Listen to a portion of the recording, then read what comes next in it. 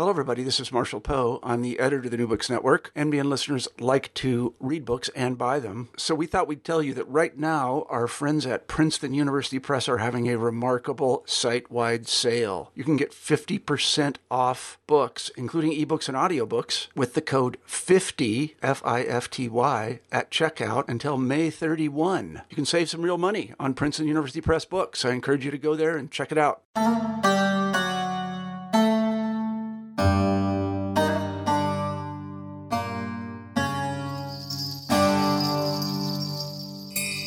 Hello and welcome to a new episode of New Books in Islamic Studies.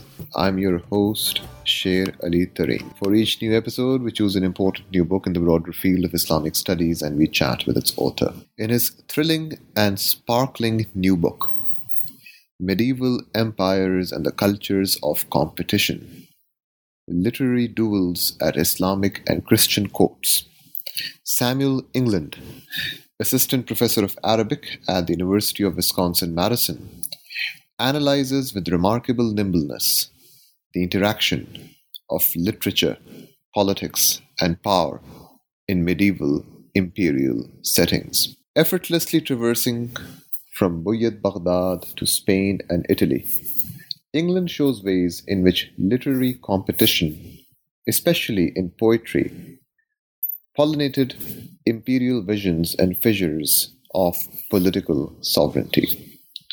Literature and literary duels performed in the space of the imperial court, England convincingly argues, were critical to the assemblage of medieval imperial sovereignty. This finely written book will interest and delight scholars of literature, religion, politics, and history. Students of Arabic will especially appreciate the copious exhibition of wonderful Arabic poetry littered throughout the text. Here now is my conversation with Professor Samuel England. Hello, Sam. How are you doing? I'm doing very well. I'm very glad to be here.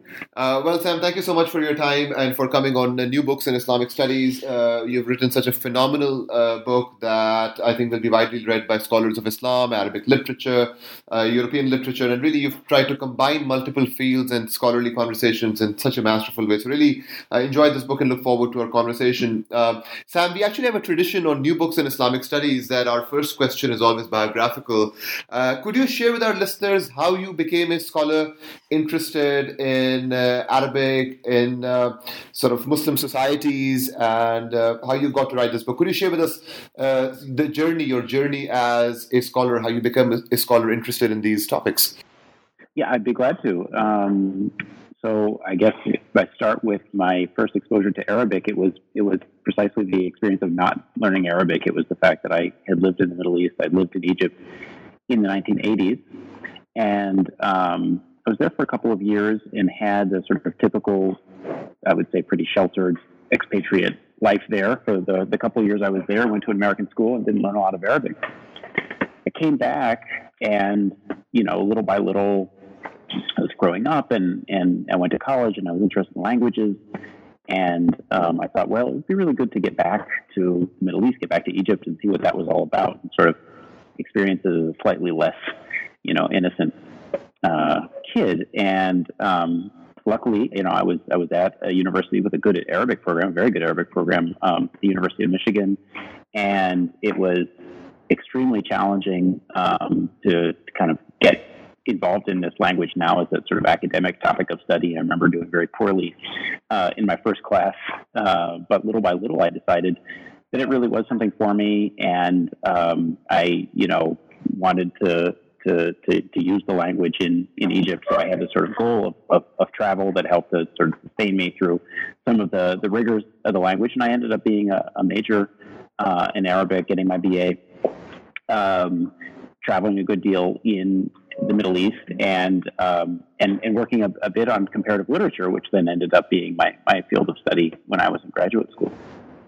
Terrific. So, Sam, perhaps we could begin with a broad question with which you could perhaps introduce to our listeners the key themes, sites, and the kind of intervention that you're making in this book.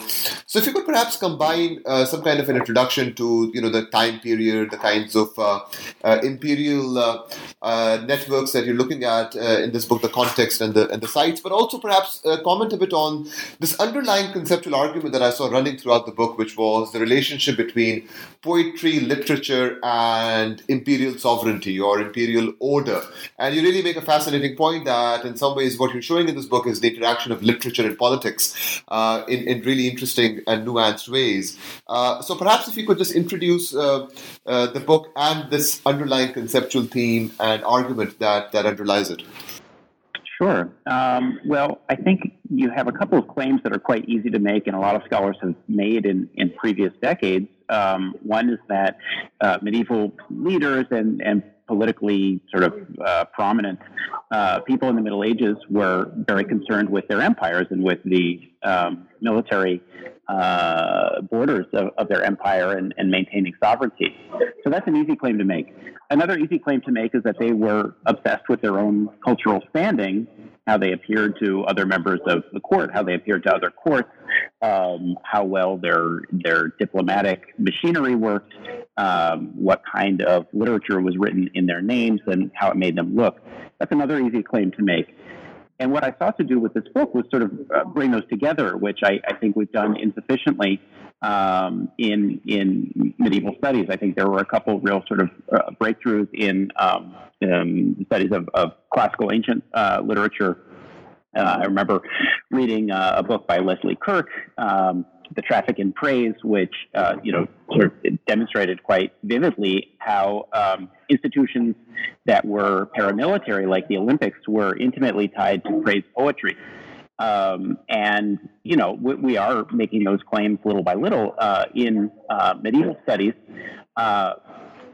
But I think one of the really important claims that remains to be made is that this is an explicitly comparative kind of approach to the Middle Ages, and that it is entirely legitimate and interesting to ask these sort of imperial questions about not just Arabic literature in an Arab context, but also Arabic literature as it was being sort of dominated by people who are not native speakers of Arabic, people like the Buwayhids or the Buyids.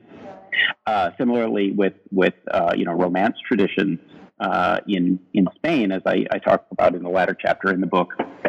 And of course, the entire process of the Crusades, I argue, in the book was largely a literary cultural campaign. So I saw these as kind of available points of new ground to break, and I think that's what motivated me through the years of writing. Now, one other sort of broad conceptual intervention that you make throughout this book is your insistence on the argument that one cannot look at these pre-modern archives according to the assumptions and binaries of modern politics, and this binary between looking at these empires either as champions of multiculturalism or as essentially promoting some kind of religious difference, that these are inherently modern assumptions that we can't impose on these pre-modern archives. Could you talk a bit about this underlying conceptual argument that you make throughout the book? In what ways do you find this book interrupting the imposition or the mobilization of modern binaries and assumptions on the kind of pre-modern archive that you're looking at? Well, okay, part of the formation of medievalists in Arabic and Romance is to study Al-Andalus, and that's very much a worthwhile field in which to view arguments of multiculturalism. And as I'm sure you're aware, but maybe it would be helpful for some listeners to kind of walk through moments in the mid part of the 20th century. And then later in the 1980s and 90s, where you had these multicultural scholars, very prominent multicultural scholars like Americo Castro and later Maria Rosa Menocal, who were deeply interested in what they considered to be restoring the multicultural identity of Andalusi culture. And I have a lot of respect for those efforts that they made. I think, though, that we've had a sort of, it's left us with a little bit of a limited vocabulary of discussing the court cultures as they existed then. I mean, they tended to constantly, no matter how multicultural they were, multi-ethnic they were, in the arts and in the literature that they produced, constantly try to argue that there was, a singular tradition that they were appealing to. Whether they were actually doing that is a different question. But the literature that they produced, and I don't know, you'd have to ask an art historian, but perhaps in some of the visual arts that they produced and in their manuscript traditions, they're constantly saying, well, look, there are kind of a singular, there's a singular set of criteria that we're appealing to, and that has to do with, beautiful Arabic. It has to do with the soundness of our rhetoric. It has to do with the standing of a particular, poet who I've just hired. And so, they were not themselves, great advertisers of any kind of multiculturalism. That is, as you pointed out, very much a sort of modern lexicon that we've used. And I think it was very helpful in the context of politics in the mid-20th century and the late 20th century. But if we're going to take, seriously the call of medieval studies, I think that it's very useful to evaluate the rhetoric and the poetic production of these courts as they existed at the time, and they tended to sort of present themselves as being textual monocultures. I'm not saying that's what they were. I'm saying that's how they talked about themselves. Now let's move to some specific contexts that you explore in the different chapters of this book. Let's begin with the chapter on Buyid Baghdad and what happens with forms of poetry and literature with the emergence of Buyid power. Could you talk a bit about the kinds of shifts and continuities from earlier Abbasid forms of literature that you find with the emergence of Buyid power in Baghdad? And you make an especially very interesting point that this distinction between administrative and artistic forms of literature sometimes is framed as too much of a binary, that there is a cross-pollination between them that you try to capture. So could you give us some examples of the kinds of literary production that you find in Buyid Baghdad and how that relates to Buyid attempts at maintaining some degree of political order and sovereignty? Sure, yeah. You have this big breakthrough in the secondary level of political authority in the Abbasid Empire of viziers, and viziers coming not only to speak for whatever kind of princes, the emirs, the Buyid emirs, who they work for, but essentially creating their own semi-autonomous courts, and their courts being eventually the most powerful and productive and dynamic courts in the empire. If you take Abul Fadl ibn al-Amid as what I would call the kind of great vizier to break through, I mean he was mostly known for his prowess in composing prose, and he could be extremely persuasive and magisterial in prose. He was known for being this kind of prose master. And what I argue in the book is that he expanded the vocabulary by which not only viziers were judged, but by which writers themselves were judged in the 10th century or 10th century CE anyway. Now, after that breakthrough, I think that the idea of a vizier, of an extraordinarily powerful and sometimes conniving vizier, became its own kind of institution in the medieval empire, and then incidentally was reproduced in all sorts of Orientalist representations in the modern era. If you look at a Disney film like Aladdin, the figure of Ja'far, but based on an Abbasid vizier, is that kind of fiction. Well, that fiction has its roots a long time ago in these medieval productions and in the sort of fascinating medieval personalities who were hassling each other through prose or were writing this kind of aggressive type of poetry in order to intimidate one another.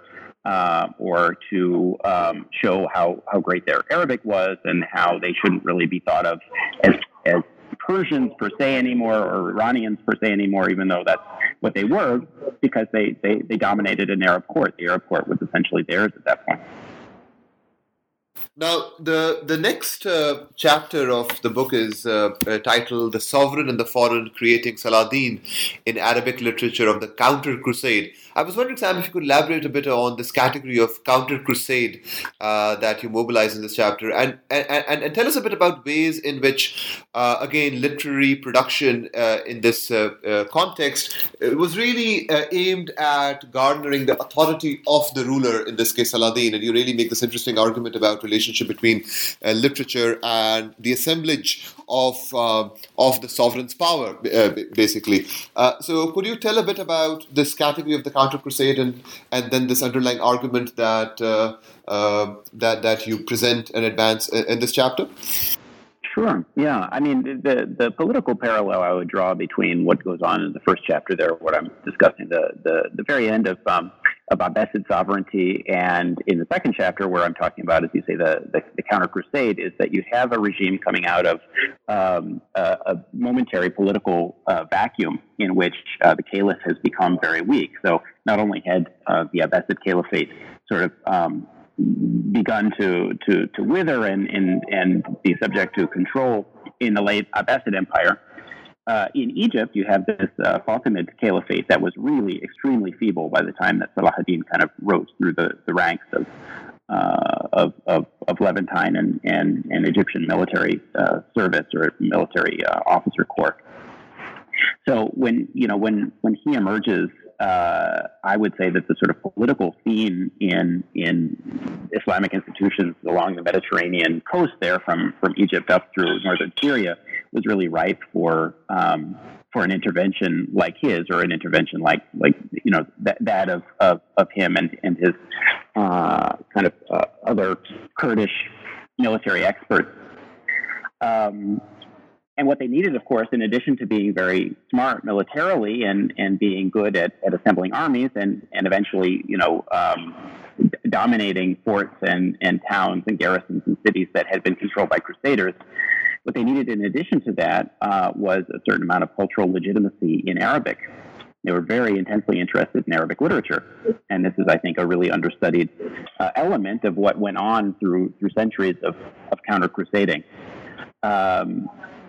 And so, what I wanted to do was investigate this poetry, but also prose, the kind of, what they call belles lettres, adab, meant to glorify this regime, to create a useful figure of a crusader who, of course, in this literature would eventually become dominated by Islamic forces, and to create a persona of Saladin where it essentially had not existed before. When he made his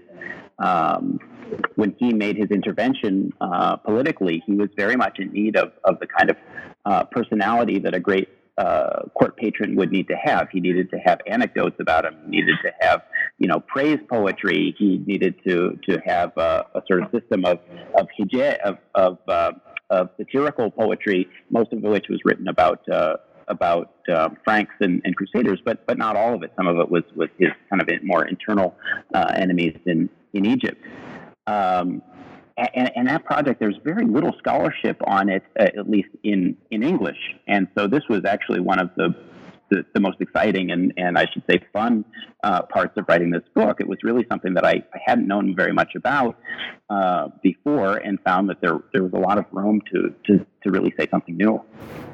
Terrific. As before I ask the next question, I would just mention this for the benefit of our listeners, is that one of the great features of this book is that you also present in copious detail and instances actual text from the Arabic sort of poetry and other forms of hijab and other kinds of literature that you're looking at. So it really is a very nice reader also in some ways for students of Arabic and those who are invested in these traditions. So I think that was a really great sort of aesthetic move that you made in terms of the production of this book. Well, thank you. I mean, it's kind of you to say. I don't pretend that I have anything to teach you about classical Arabic, but it's sweet of you to say.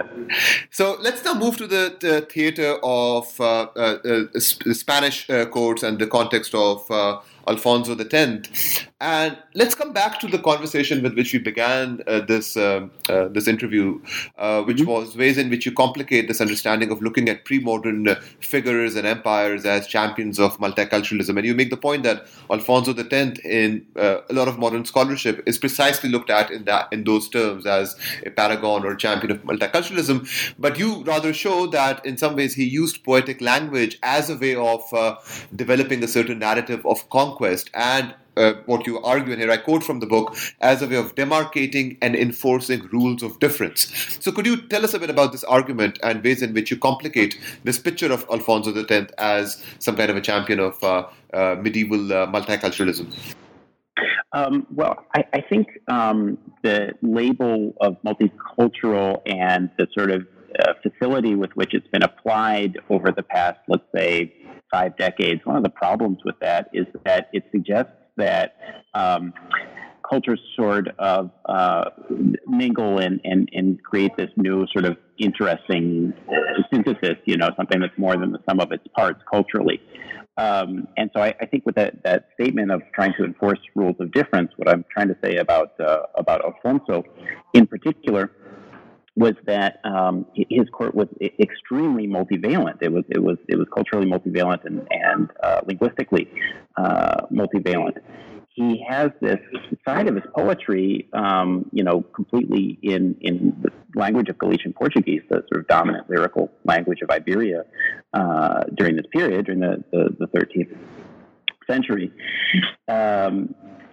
In which he praises the Virgin Mary. He has this huge songbook, Cantigas de Santa Maria, sort of extremely well covered in scholarship. And then he has this relatively small collection of satirical poems, songs, also in Galician Portuguese, which came to be called Cantigas de Escarnio y Maldicer, so the cantigas of insult, of the cantigas of denigrating other courtiers or denigrating Arabs, Muslims, etc.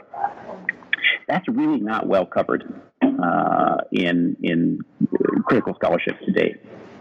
And what's interesting, if you take these cantigas kind of as a whole, if you view them panoptically, you see that not only is he very conscious of seeming powerful through these cantigas, he's also in a lot of ways very vulnerable. Makes a lot of statements of sort of regrets and talks about what he wishes that he could have fulfilled, the promises to Mary that he could have fulfilled, including pilgrimage to Jerusalem. Jerusalem takes on enormous weight in this poetry, and he sort of can be very hard on himself or criticize himself, and also take this prospect in poetry in which he says, well, at some point our kingdom, our empire, is going to plant a flag in Jerusalem, just as we always wanted, or at some point I will be buried in Jerusalem, as would be fitting. In the poems in which he's criticizing or making fun of people, a lot of the people he makes fun of are his own knights for being very bad at crusading, for being very bad at fighting Muslims.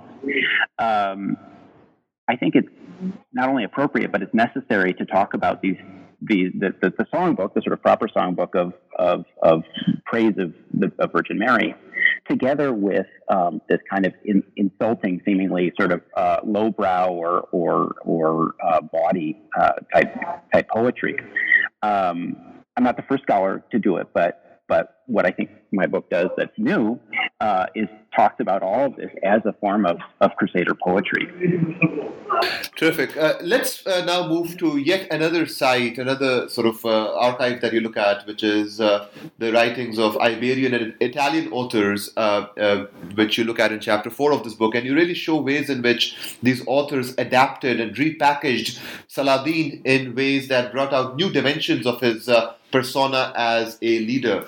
And you say this in the book, and I quote here from page 141, you say, utilizing him as a liminal border-crossing agent, late medieval Romance texts opened a complex literary discussion on who best represented the court and whether the court would continue to sustain high culture. So could you speak a bit about ways in which this repackaging of Saladin and adaptation of Saladin happened, and some dimensions of that at the hands of these Iberian and Italian authors whom you examine in the next chapter? Sure. Yeah. I mean, the premise of this chapter, and the premise really of ending the book this way, is that the failure, from a perspective of a Christian in Europe, the failure of the Crusades was extremely productive for views upon the Holy Land, who inhabited the Holy Land, who had a legitimate claim to the Holy Land, and who needed to be kicked out or killed there. So Saladin, is this historical figure who becomes then a fabulous figure, becomes a character of fable, and in poetry, in narrative fables, in anecdotes, Saladin acquires all of this complexity in European literature, in literature that was composed in Romance languages, and for that matter, languages that I don't discuss in the book, in the Germanic tradition, I believe in Anglo-Saxon as well.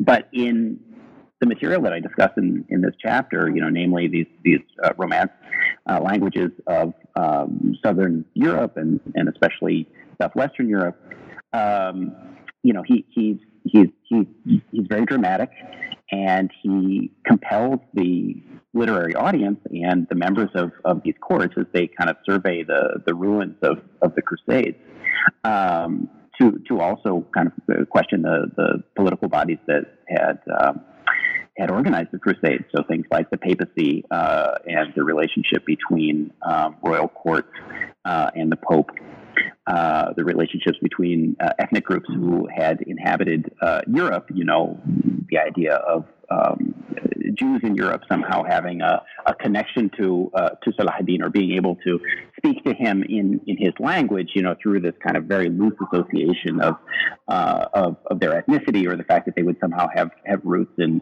the Holy Land, even though they lived in Italy.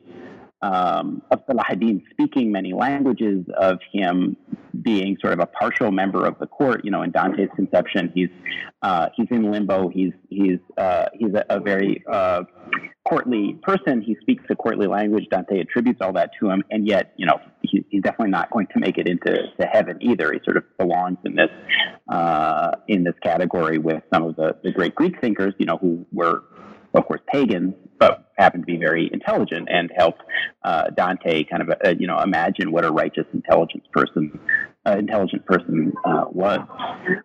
So I guess what it is to me, Saladin going from being a very sort of two-dimensional type figure in the early Latin chronicles and in vernacular languages in Europe, eventually becoming this hugely multifaceted and really interesting character in the production of fables and in poetry of this type that Dante wrote, and the secular narratives that Boccaccio wrote. Sam, you conclude this book by coming to the modern period, specifically to the context of 20th century Iraq, and by looking at ways in which Saddam Hussein, whom you sort of call a self-professed modern Saladin, tried to draw on this heritage of Mesopotamia and this heritage of literary and cultural production to showcase Iraq as an ideal form of a secular polity in the 20th century, and you really focus on two events that were held, and you try to look at some of the complexities and problems associated with ways in which a modern political figure tried to appropriate these pre-modern courtly rituals and forms of poetry. So could you tell us a bit about what these two events were and how this unfolded, what exactly happened, and what kind of a point that you tried to make by ending your book on this note from the modern context? So the two events. Let me just make sure that I'm clear that the two events are one being the Mirbad Festival. Is that right? And the second one to your reading, because I'd actually be quite curious how you read this conclusion. The Babylon International Festival. I see. Okay, yeah. So I tend to talk a lot more about Mirbad, and to be perfectly frank, I know a lot more about the Mirbad Festival than I do about Babylon. I guess if we put them together, you have these projects from the Ba'athist Iraqi Ministry of Culture from the 1970s on through the 90s, through the beginning of the decade of the 90s, to sort of recreate this either ancient or medieval glory that they thought of Iraq as having. You take a figure like Salah ad-Din. Salah ad-Din, of course, was Kurdish, but you wouldn't hear a Ba'athist official, and certainly not Saddam Hussein, as much as they love to paint, murals of him and erect statues and compare Saddam to Salah ad-Din. They would never attribute to him any of his Kurdishness, even though that it's absolutely inseparable from his identity, his life, and his career. What they always focus on is his roots near Tikrit, and of course those the reasons for that would be obvious. They brought in these huge numbers of artists, of poets, most of whom were Arab poets, but not exclusively, and what they called Orientalists, the 1970s and 1980s sort of elite of professors, of translators of literature, and they would fly them in at least 1 year in 1988. Flew them all in on the budget of the Iraqi state, on Iraqi airlines, into Baghdad, and then got them on buses and such to Basra for the Mirbad Festival. And they produced all these sort of pamphlets, and if you look at the record of Mirbad related publications from Iraq, a huge sort of complex of the proceedings of these conferences, of research that was presented, and of these praise poems that were presented directly to Saddam Hussein. So I began that section, the conclusion of the book. I began with this question of what was it that Saddam was looking at when he came in to the room? Because having spoken with one of my previous mentors who had actually attended the Mirbad Festival, he said, Saddam would come in for 15 minutes at a time, an hour at a time, and stare off into space. He would kind of stare between. I mean, just thinking about that. I mean, you have all these websites now. I don't know if you've ever seen any of these things. Like Kim Jong-il looking at things, or Gaddafi looking at things, and you realize that there's a pop culture fascination with these self-serious dictators going around and looking at I don't know, ground being broken on the next bridge of wonder and excellence in southern Libya, or looking at a statue that's just been cast from bronze with them in a loose-fitting robe, or all of these kind of ridiculous self-important things that dictators do. So Saddam, anyway, would receive these poems by, taking his seat of honor, and he'd be there with his entourage, and he would stare off just next to the face of whoever the poet was standing up there talking about how great he was, and he would kind of look off into the background, and I just use this as the sort of imaginary of what it was he was staring at, and I end up claiming, I don't want to give too many spoilers here, because of course, you want people to buy and read the book, but using that as my way to kind of argue through the end of the study, and to talk about some of some of the stress and some of the self-questioning that might occur even to a fascist when considering his own court. Sam, as we're coming to the end of our time, could you perhaps share with our listeners what's the next project that you're thinking of doing? I think it's largely motivated from this conclusion. I would really like to produce a lengthy study of the role of the Middle Ages and of classical Arab culture in the formation of military states. It's something I'm beginning now. It could take all sorts of different directions, but it is certainly the topic that, having left off the project of writing this book and putting in those, years of work and research and revision and sometimes tearing my hair out, this is a topic that still really animates me a lot. It's something that I'm still very curious about and think that I have a lot to learn about. One of the reasons I have a lot to learn about it is I don't think that we've explored it very much in contemporary criticism. So, stay tuned, and I'm hopeful that in a couple of years I'll have something more to say on it, since the conclusion is relatively brief. Medieval Empires and the Culture of Competition, Literary Duels at Islamic and Christian Courts by Samuel England, published by the University of Edinburgh Press in 2017. Thank you so much, Sam, for this wonderfully rich, nuanced and fantastic book, and for your time today in sharing some of your thoughts with our listeners. I really appreciate your time, and thank you again for this book. You're most welcome. It's been a real pleasure, Shirali, and it's great to talk with you once again after all these years. Thank you. So this was my conversation with Professor Samuel England about his wonderful new book, Medieval Empires and the Cultures of Competition. I hope you enjoyed this episode of New Books in Islamic Studies. And I also hope that you will join us next time for another fresh episode of your favorite podcast on the New Books Network, New Books in Islamic Studies. Until then, this is your host, Sher Ali Tareen, signing off. Take care, stay well, and please keep listening to New Books in Islamic Studies.